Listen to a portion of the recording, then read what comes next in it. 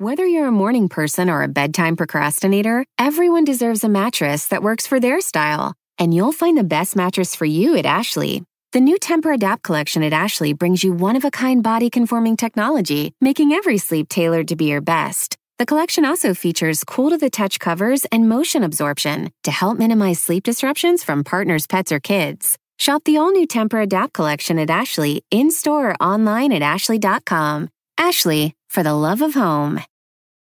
We continue to follow the deadly Israel-Hamas war that is unfolding in the Middle East. So far, outside estimates put the total number of dead around 1,900, with more than 7,200 people injured. And to break down those numbers a little bit, the Israeli government estimates that over 1,000 Israelis have been killed in the conflict and more than 2,700 others have been injured. And Gaza's health ministry estimates that 900 Palestinians have been killed in Gaza, with more than 4,500 injured. Those numbers are sure to grow as Hamas continues to fire rockets into Israel, and Israel continues to bomb the Gaza Strip, where more than 2 million civilians live without the freedom to move beyond its borders.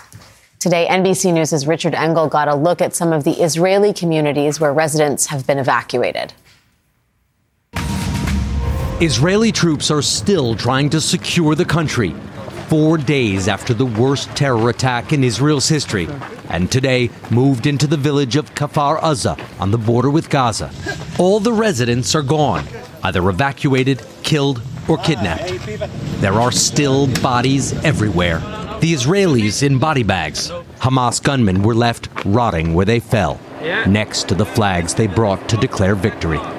Right now, Israeli Defense Forces say they are amassing more than 360,000 reserve troops as they prepare for a possible ground invasion of Gaza. Complicating that is the fact that Israeli authorities believe Hamas is currently holding at least 150 people hostage. And Hamas has threatened to execute one Israeli hostage each time Israel bombs Gaza without warning, and promising an ISIS-style broadcast of the execution. Now, it is almost impossible to imagine the fear and the suffering those hostages are currently facing. By now, many of you have seen the terrifying images of Israeli concert-goers running for their lives on Saturday as armed Hamas militants began firing on the crowd of civilians and taking hostages. People were ripped from their homes, some of them brutally murdered, others dragged into cars to be taken as captives. The U.S. government confirmed today that 14 American citizens have lost their lives so far. U.S. National Security Advisor Jake Sullivan told reporters that the number of Americans believed to be missing as a result of this war is 20 or more. Today, the families of Americans believed to be hostages held a press conference to urge the U.S. and Israeli governments to take swift action and bring their family members home. One of the Americans still missing is Hirsch Goldberg Poland, who witnesses say was loaded into a Hamas vehicle, missing one arm and wearing an improvised tourniquet. Other Americans met even more tragic fates. Hayam Katzman moved into Israel to dedicate his life to finding peace between Israelis and Palestinians. He was one of the 14 Americans killed by Hamas. The last 24 hours have been filled with desperate pleas from the family members of these potential hostages, families that are hoping and praying that their loved ones are still alive.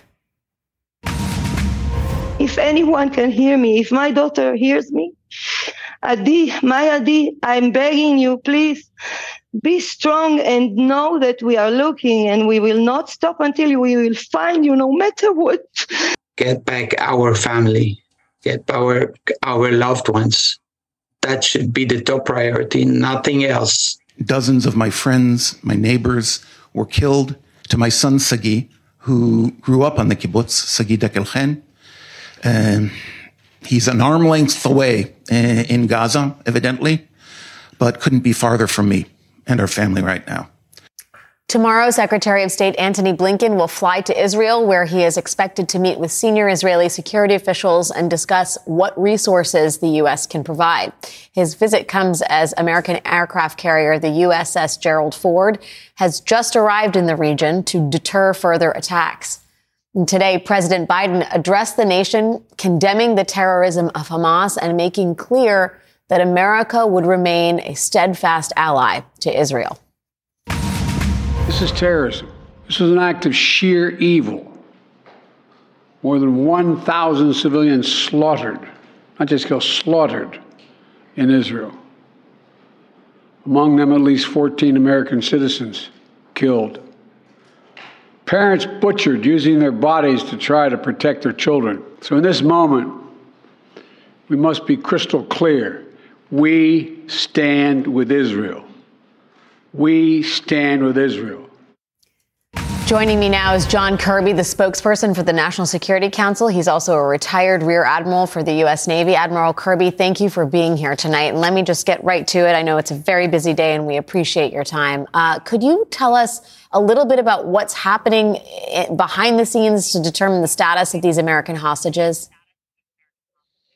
We're working very, very hard, Alex, to do exactly that. The first step in doing that is, of course, hearing from the families themselves. I mean, they have been a very important source of information as they learn or try to learn the whereabouts of their loved ones. So that helps us develop the pool of those who might likely be held hostage. And right now, it's a small handful. But as Jake Sullivan, our national security advisor, said today, it's possible that some of these other unaccounted for Americans could end up in the hostage pool. Number two, the second big step is really keeping that communication open with our Israeli counterparts, because they're on the ground. They've got better intelligence than we do. They have a better sense of the hostage situation. And so we've been obviously talking hour by hour with our Israeli counterparts to try to get more information. And then three, we have made it clear to the Israelis that we're willing to provide our own hostage recovery expertise, advice and counsel from federal law enforcement, from the U.S. military, from even the U.S. intelligence community, if that would be helpful. And so we're in active communications with the Israelis also about providing some advice, counsel, expertise that we have in hostage recovery. I know that President Biden was very clear today in his remarks from the White House that the U.S. would stand shoulder to shoulder with Israel, but he did issue a sort of, I'm not going to call it a warning. There was a sort of caveat in what he said, and I'd love to just play the sound back to you to get your thoughts on how we should interpret this. Can we take a listen? We also discussed how democracies like Israel and the United States are stronger and more secure when we act according to the rule of law. Terrorists purposely target civilians, kill them. We uphold the laws of war, the law of war. It matters. There's a difference. Who was that? Was that a cautionary note sounded to the Israelis? The idea that terrorists purposefully target civilians and kill them. We uphold the laws of war, the law of war. It matters. There's a difference. Is the Biden administration worried that the Israeli government may be violating the rules of war? Primarily, the president was making clear the difference and the distinction between what Hamas is doing, the deliberate, indiscriminate butchery of innocent civilians in Israel. Now more than 1,000 of them literally murdered in the streets, in their homes, at a music festival, as compared to what Israel needs to do to defend its citizens. So look, I want to be very clear. We don't want to see one more single innocent civilian life taken or injured here, one more family affected by violence. That an innocent civilian, should never be subject to war. But Hamas is placing these Palestinians in Gaza in greater risk and jeopardy because they are staffing themselves in headquarters, in hospitals, and schools, and residential buildings. We know that the Israelis are conducting aggressive operations. We understand the need to do that.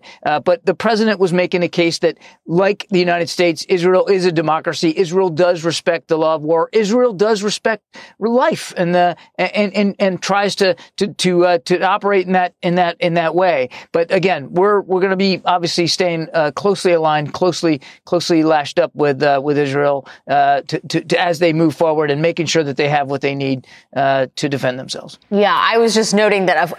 The president was very clear about what he thought of Hamas's terrorism and slaughter of innocents. It was just the specific mention that democracies like the U.S. and Israel are stronger and more secure when we act according to the rule of law. But let me ask you about the military assistance that the U.S. may be prepared to send over to Israel. Can you talk a little bit more about that? And are there any concerns about the fact that the Iranians may be behind these attacks ultimately, and this could sort of end up being a proxy war between the U.S. and Iran?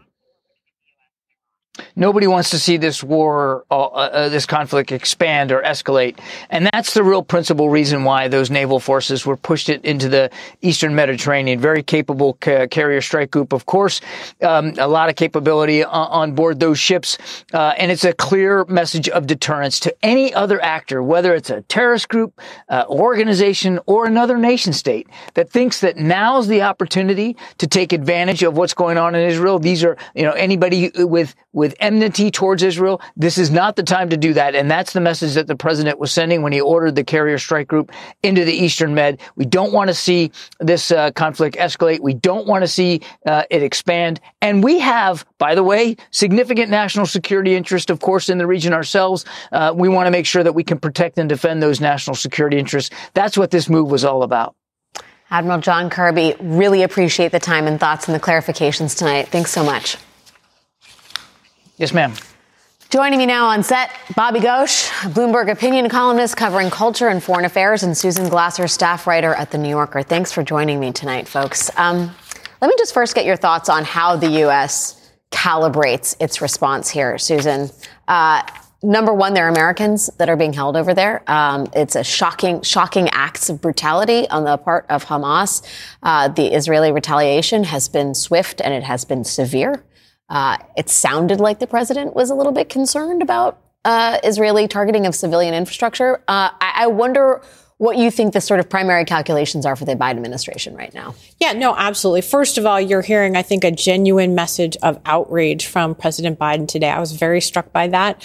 In some ways, it was among the angriest I've ever heard him as the president. He was horrified. I think he had just had his phone call with Israeli Prime Minister Netanyahu before he came out and spoke. The stories and the details that we're getting of the atrocities on the ground there, you wouldn't be human not to relate to the horror of what's unfolding. And by the way, we may hear even worse things in the coming days. These have been active, in effect, crime scenes and war zones still since Saturday. So number one, I think genuine outrage, genuinely wanting to say we stand shoulder to shoulder with Israel. I think that's a very important message from the president. We're there to do what we can militarily, but there are so many questions. What does it mean that there's going to be an offensive operation now in Gaza? And so it's very hard to answer the question of what the Biden administration approach to it is, because we don't know what the Israeli approach to the conflict is. And of course, this is a nightmarish situation in Gaza where it's almost impossible to imagine the Israelis, even if they were determined to, that they could separate civilians and the targets of Hamas. Well, let's talk about that, Bobby. Yeah. Just the sort of difficult calibration that Prime Minister Netanyahu must make between this presumed ground invasion and the 150 maybe plus hostages that are being held in locations unknown. What do you think goes in? Where do you think his sort of interests lie primarily at this point, if he has to make a decision? Well, it's an impossible decision to make. You're asking someone to choose between getting justice for those who've already been killed and maimed, and also securing freedom for those who are being held hostage. The scale of this is unprecedented. I can't think, never mind in the Israeli-Palestinian context, I can't think of any other military context in which in modern times there have been this many hostages held, and with the direct threat that if you come in, we will execute these people. This is completely unprecedented. And you can imagine as these images that Susan referred to come up, you can imagine the sense of urgency, the sense of anger, the sense of rage. Again, the IDF, the soldiers would not be human if they didn't feel a sort of compulsion to go and avenge the fallen. This is the context in which Biden's statement that you pointed out, indirectly advising restraint. I think that's the context. We've sent an aircraft carrier. That is to restrain anybody else from getting into the fray. But sooner or later, Biden's also going to have to restrain Netanyahu from overplaying his hand. Friends, don't let friends commit war crimes. Yes. That's part of the friendship too. Yeah, most certainly. I got to ask Susan and Bobby how and why Hamas, what the strategy for Hamas is. Because in the words of one analyst in the New Yorker actually today, this is a suicide mission for Hamas as an entity. How does Hamas even begin to survive something as brutal and horrific like this as a legitimate sort of organization, if you will? Well, first of all, the answer is it's not a legitimate organization. Right. So let's just say that, okay? Anybody who does this is not a legitimate organization. They have been, in fact, a listed terrorist organization of the United States since the late Clinton era. They are, this is just barbarism. It is murder. It is, there's no possibility of Hamas being a legitimate organization. So I think that's very important to say because there seems to be a lot of confusion on that point. What was the strategy behind it? It does seem as though they decided to take an unacceptable status quo and blow it up, that they were not looking to have any way to get back across that bridge, right? Yes. So they've blown up the bridge behind them. I do think that it seems aimed certainly at But provoking exactly the kind of outrage that is now occurring in Israel, in the region, and here in the United States. Well, but also destroying Gaza. I mean, that's the other part of the calculation. You're blowing up the bridge with your people still on it to some degree, right? Well, these people are hostages in many respects as well. I ran into a very senior former U.S. official the other day who pointed that out to me, who said, look, you have to understand that even within Gaza, if there was a legitimate way of taking public opinion, it's very likely that Hamas is not supported by a majority of the population. They have been victimized by these people who claim to be leading them. This is not only is this not anywhere near a democracy in terms of what has Hamas done to the people of Gaza as it is ruled. This is an intolerant theocratic state in which you are not allowed freedom of speech, in which any expressions of dissent have been brutally punished inside of Gaza. And so these people are also at the mercy. They didn't, take a vote and decide to undertake this attack on Israel. Bobby, your thoughts on the sort of the calculation, and we will talk about Iran's involvement in this as well, because that factors into how Hamas even began to do this. Yes. But the sort of strategy is no strategy, it seems. Well, this is consistent with what they've done in the past, which is they're perfectly happy to see ordinary, innocent Gazan citizens being slaughtered. That's why they put themselves in and amidst those civilians, as Admiral Kirby just said. They don't mind sacrificing their people to their sort of twisted idea of a cause. From their sort of narrow tactical perspective, they think that, well, we landed a blow. That's victory enough. We surprised and shocked the Israelis, and that's victory enough. We inflicted the single largest number of casualties on the state of Israel on any single day in its entire history, including the wars that it has fought. If you look at the world through that sort of very twisted lens that Hamas has, all of these things amount to a victory. And if in exchange for this victory, thousands, tens of thousands of Gazans have died, that's a price Hamas is willing to pay. And to put into motion a war that will result in untold numbers of casualties and destruction. Bobby Ghosh and Susan Glasser, please stick around, my friends, because I want to talk to you both about the growing concern that the warfare between Israel and Hamas will escalate into a larger regional conflict. We'll have more on that coming up next.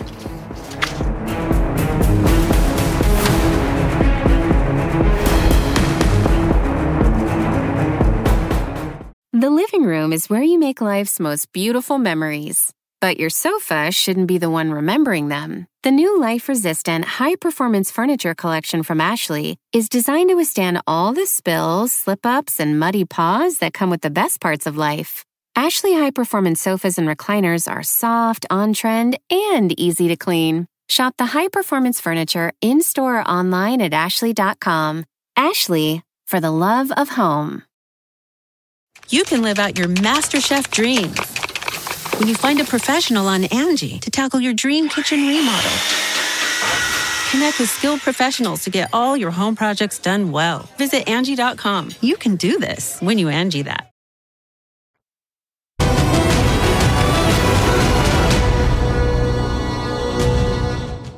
The complex situation on the ground in the aftermath of Hamas's attack on Israel and Israel's retaliation is sparking concerns about wider conflict in the region. Israeli Defense Forces, the IDF, says it detected a number of rockets fired from Syria into Israeli territory, a first since this conflict began. In return, the IDF fired artillery and mortar shells.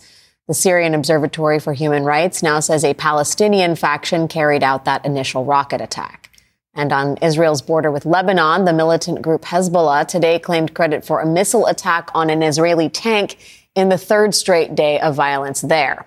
To Israel's southwest, Egypt is resisting calls to open its border with the Gaza Strip for fear of an onslaught of refugees. And looming over all of this is Iran, which reportedly planned, trained, and gave Hamas the green light to carry out its terror attack on Saturday. Let's bring back Bobby Ghosh, columnist for Bloomberg Opinion, and Susan Glasser, staff writer at The New Yorker. Bobby, let me just start with you. We were talking about Hamas's calculations and all this. I wonder if you could talk a little bit about Iran's motivations. We know there's like a burgeoning alliance between Israel and Saudi Arabia, not something that Iran likes. But is that really, is this the response to a sort of consolidation of powers that Iran doesn't like? I don't think it's the only reason. Iran has, for decades, since the revolution, since this group of theocrats took over Iran, has set itself against the state of Israel and has threatened the state of Israel over and over again. And over decades, it has built this network of proxy groups.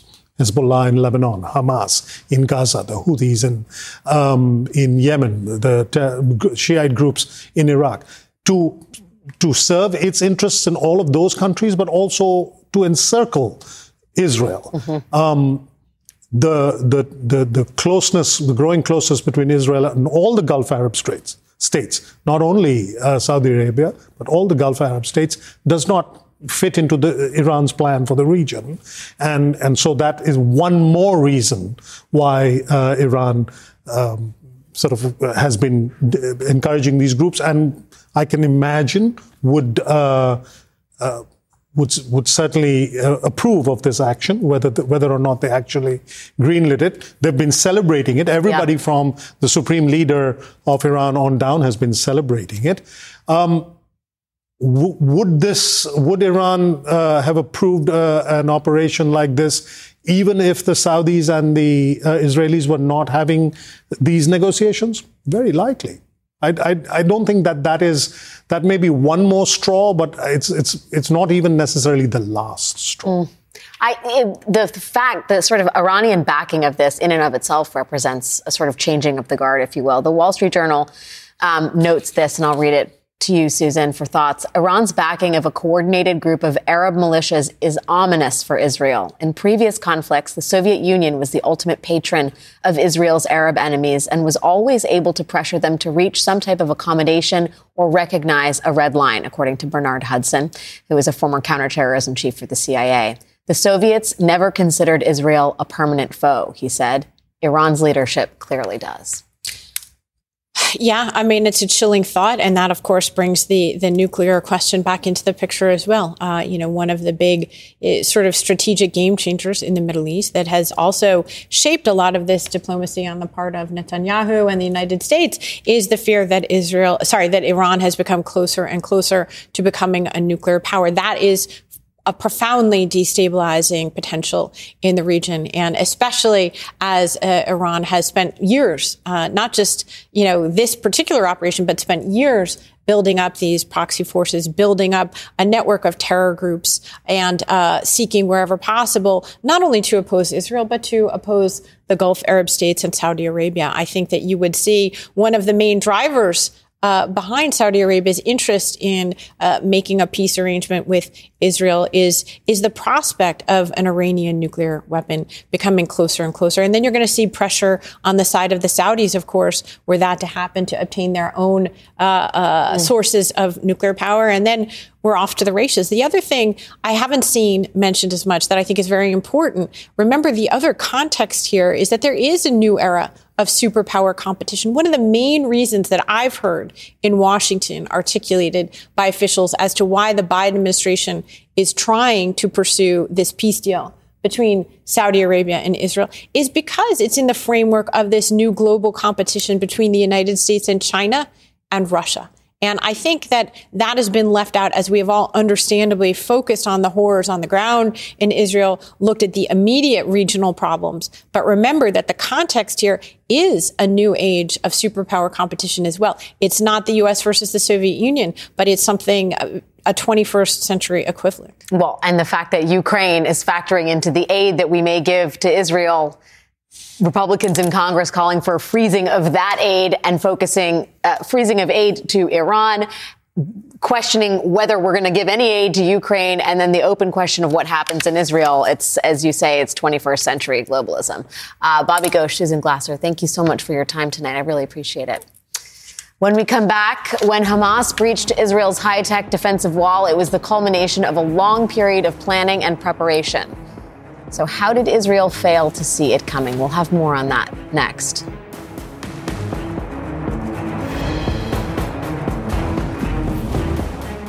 The living room is where you make life's most beautiful memories. But your sofa shouldn't be the one remembering them. The new life-resistant, high-performance furniture collection from Ashley is designed to withstand all the spills, slip-ups, and muddy paws that come with the best parts of life. Ashley high-performance sofas and recliners are soft, on-trend, and easy to clean. Shop the high-performance furniture in-store or online at ashley.com. Ashley, for the love of home. Angie's List is now Angie, and we've heard a lot of theories about why. I thought it was an eco move. Fewer words, less paper. No, it was so you could say it faster. No, it's to be more iconic. Must be a tech thing. But those aren't quite right. It's because now you can compare upfront prices, book a service instantly, and even get your project handled from start to finish. Sounds easy. It is, and it makes us so much more than just a list. Get started at Angie.com. That's ANGI, or download the app today.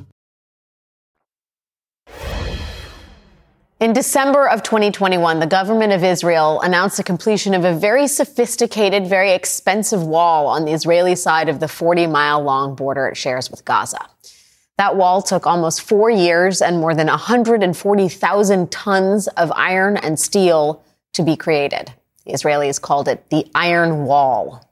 To catch any movement near the border, the Iron Wall has hundreds of cameras and radars and sensors. It has razor wire at the top, a 20-foot metal barrier, and a subterranean concrete wall to block any underground tunnels. To this day, it is unclear how deep that concrete barrier runs. Despite all of that, Hamas terrorists managed to breach the wall this past weekend and attack Israel. First, attackers used commercial drones to bomb observation towers along the wall. Then they launched thousands of rockets into Israel while other militants flew across the border with gliders. You can see them here circled in red. Once they were on the other side of the wall, Hamas bombed the barrier itself. These videos show men crossing on foot and driving motorcycles through the holes in the fence. Then bulldozers arrived and did the rest, allowing for passage of larger vehicles through that wall. This was a sophisticated plan, one that likely took weeks or months or even years to plan and execute. Joining me now is my friend Ali Velshi. He is reporting live from the city of Ashdod in Israel, which is about 15 miles from the northern border with Gaza. Ali, it's great to see you. Thank you for being here tonight. I know we have a slight delay, so I'm just going to get right to it. Let me just first ask you, how much pressure Israeli authorities are under to explain exactly how this happened without any advance understanding on the part of Israeli security forces? It is a great deal of pressure. In fact, we're hearing it from a lot of people, despite the fact that, generally speaking, after an attack like the one we saw on Saturday on any country, you would see unity. Even some political divisions that have been roiling this country for the last year have been put to the side. But there are a number of people who have said this might actually be the end of Benjamin Netanyahu for two reasons. One is he is the man who keeps coming back as the prime minister of this country on a a national security platform, on the idea that he can keep this country safe. And secondly, there have been distractions in this country for so long, as you know, hundreds of thousands of people taking to the streets every week in protest, that there's some sense that perhaps their eye was off the ball on Gaza. It is unbelievable, the images you just showed, to understand how Gaza, which is always patrolled by drones, so Israel has a complete view of everything that happens in Gaza, could have achieved, how Hamas could have achieved training paragliders or developing the technology that they needed to do that. In fact, just tonight, there are still, Gaza's 15 miles over there. It's dark because there's no electricity, so you can't see it. But we're feeling the concussive booms of airstrikes into Gaza, and we're seeing Iron Dome coming out of it. So there's still rockets. There's still rockets being launched from Gaza after 4 nights of being pounded by airstrikes 24 hours a day. In fact, they switch out every 4 hours. 4 hours, the Air Force does the airstrikes. You hear the jets overhead, and then for 4 hours, the Navy does the airstrikes from the Mediterranean Sea. So constant airstrikes, constant missile strikes on Gaza, and they're still sending rockets into Israel. The Israeli people are very confused about how one of the greatest intelligence services in the world missed this. And that is a question a lot of people have, and they're very angry about. Yeah, and the anger and the confusion doesn't end there, because there are, of course, the hostages that are still left behind. We are to presume that they are being held in the vast tunnel network in and around Gaza. I wonder, when you talk to families, what is their expectation? Are they hopeful that there will be some sort of rescue operation launched to save their loved ones? They want their loved ones saved as the number one priority, which is understandable. They want that done before the retribution and the decapitation of Hamas. Part of the issue here is they know that the goal is to get rid of Hamas. But they also know that while their hostages, while their family members are being held hostage, they could be human shields. Those people could be in the tunnels. They could be anywhere in Gaza. This is a vast, it's a very small, but a vastly heavily populated place, and it's very densely populated. Apartment buildings with many stories in them. As I say, Israel can see everything that it can see from the sky. It can't see what's inside those buildings. And there's a real sense that Hamas may be using these hostages as human shields. You can't bomb a building if you don't know that your hostages aren't there. How do you get the hostages out? Well, there's a talk of a ground operation, but that would be, street to street battle in an urban environment, not something that is easy to do, as America learned in the Middle East. Or it could be a negotiated settlement. America and Israel don't have good relations with Hamas. They don't have good relations with Iran, that is very influential in Hamas, as you just talked to Bobby Ghosh about.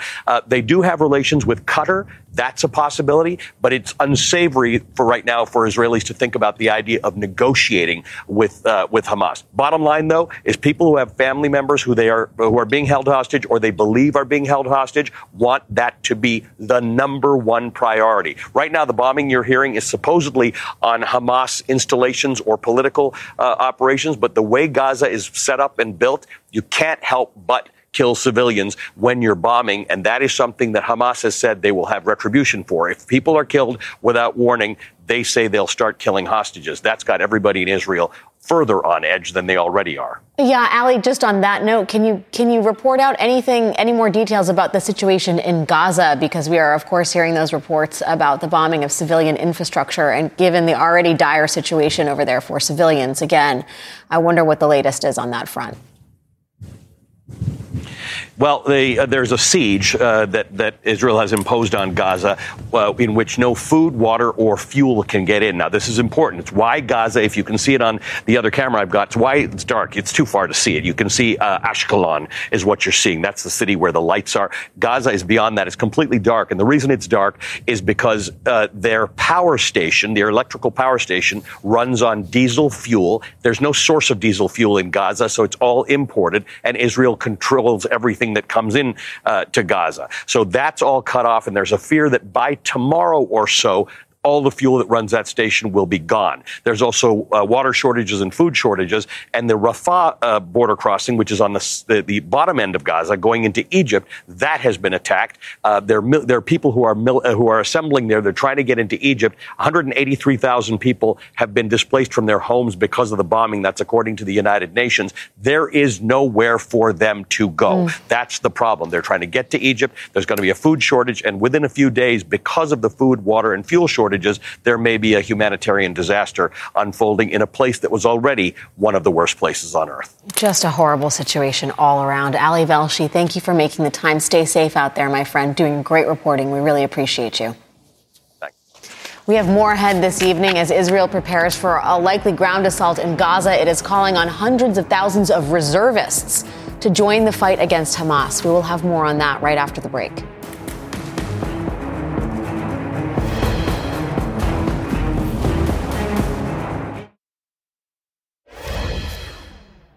Israel's tech industry is one of the country's fastest growing sectors. It accounts for almost a fifth of the country's entire GDP.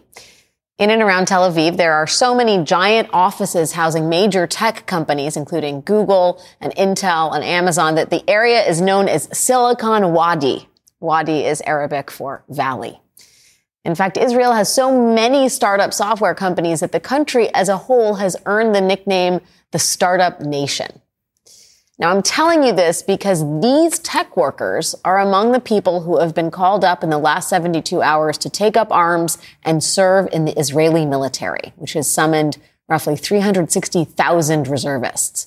It is the largest and fastest mobilization since the Yom Kippur War 50 years ago. One Israeli venture capitalist who works in big tech, a man named David Citron, tells the Washington Post that early Saturday morning, as Hamas militants staged their brutal and surprise attack in southern Israel, he heard air raid sirens as he fed his children breakfast. By the afternoon, at 1 p.m., he was on a military base near Gaza.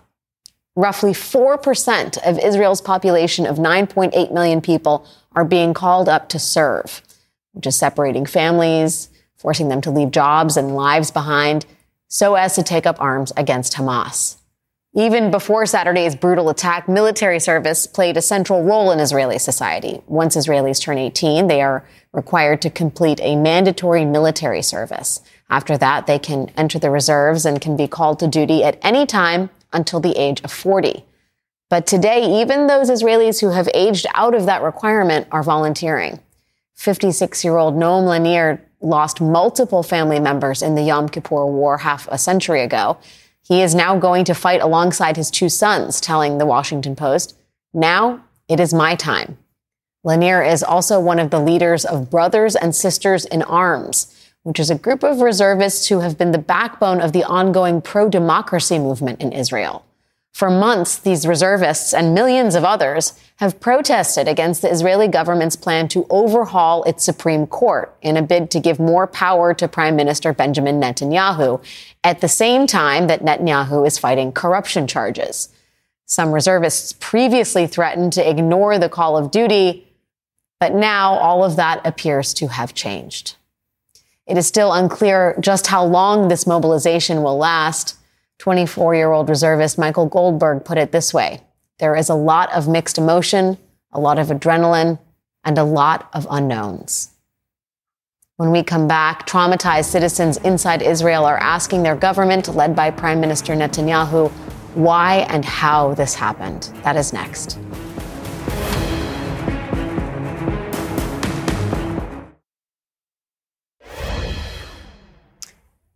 Israeli Prime Minister Benjamin Netanyahu has long been billed by his supporters as Mr. Security. But after facing corruption charges and protests inside Israel over his efforts at judicial reform, Netanyahu now has a lot to explain on the security front. After the deadly surprise attack by Hamas this weekend, Netanyahu's reputation as Mr. Security is openly and actively being called into question, and he is not the only one. As former New York Times Jerusalem bureau chief Jody Rudorin puts it, the failure of Israeli and U.S. intelligence to detect plans for this unprecedented coordinated assault and Israel's inadequate response in the first 36 hours afterward will rightly be the subject of investigatory commissions and commentary for months to come. The most plausible explanation I have heard so far is that Prime Minister Benjamin Netanyahu's right-wing government took its eye off the ball, moving thousands of troops from the Gaza command to protect Israeli settlers in the occupied West Bank and focusing far too much energy on suppressing pro-democracy protests rather than thwarting actual threats. Joining me now is the author of that, Jody Rudoran, editor-in-chief of The Forward. Jody, thanks for being here. I'd love to get your assessment of just sort of the landscape for Netanyahu domestically in the wake of this horrific, brutal attack. It's interesting, Alex, you referred to him as Mr. Security. And I mean, Prime Minister Netanyahu, who I covered for 4 years when I was there as bureau chief, he sees himself as the protector of Israel and actually the whole Jewish people from the existential threat of Iran and from threats. And he has won elections over and over again based on fear, based on the idea that Hamas and Hezbollah and Iran presented these threats to Israel. However, he is not a warmongering leader. He has actually showed a lot of restraint in his prior outings with Gaza and in other settings. And so this is a new framework for him, as well as because of the political context that you set us up with. So what is likely to happen, I think, is there will be a unity government. There are negotiations going on right now to bring some of these opposition leaders into this government. The question really is whether Netanyahu will be forced to kick out some of the right-wing ministers that he has made his coalition with so far, or whether those people will enter without conditions. And there will likely be a broader government soon to prosecute this war on Hamas. But I think it's hard to imagine, in many ways, it's hard to imagine any politician surviving the sort of massive screw-up that led to this attack. That said, Netanyahu is a politician with more than 9 lives. He has resurrected himself and made deals with different politicians over and over and over again. So nobody should count him out. I do wonder, from the outside, it looks like there's remarkable nationwide unity in this moment. And I'm sure when it concerns the victims of these barbaric attacks, that stands true. But you've seemed to suggest that there is actually, there's a real push for reform even as the mourning continues. I think there's a bunch of strands to this, Alex. This is a tiny country, and so there's a lot of unity around the tragedy, in part because everybody is affected. Everybody I know knows somebody who was killed, was kidnapped, is deploying, all of those things. It's hard for us, I think, to imagine how affected everyone in the country is directly. That said, I would say that the open questioning of the government's response in the first 2 days especially is something I've never seen before at a time of war. In 2014 and in 2012, when the wars broke out in Gaza, you saw a different kind of unity, a sort of we all stand together when we're under threat. And this time I've seen just open questioning of the leadership. The third thing that's worth looking at is the protest movement that has been this kind of remarkable force in Israeli society, bringing out more than 100,000 people every week for 40 weeks and showing the stark divisions across society. Those people, those organizers are now organizing a lot of the civilian response. They're the ones who are helping people get resettled and evacuate. They're the ones who are helping clean up. That makes a lot of sense in terms of the military massing on the border.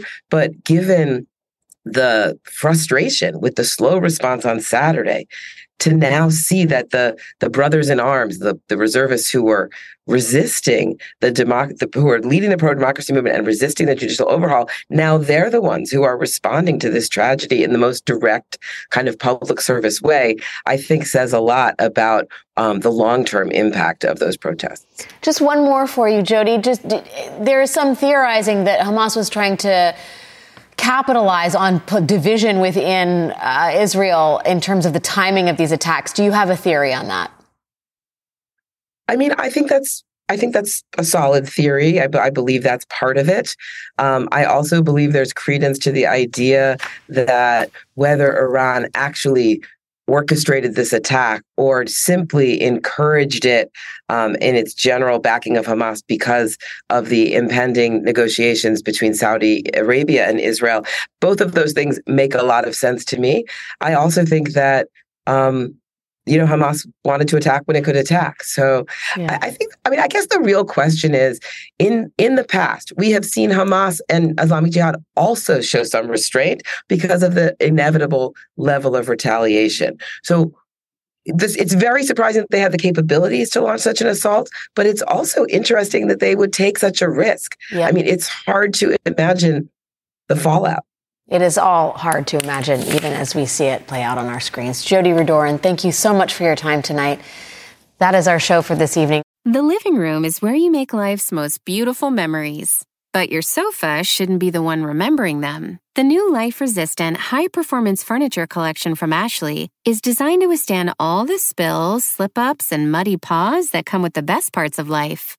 Ashley high-performance sofas and recliners are soft, on-trend, and easy to clean. Shop the high-performance furniture in-store or online at ashley.com. Ashley, for the love of home.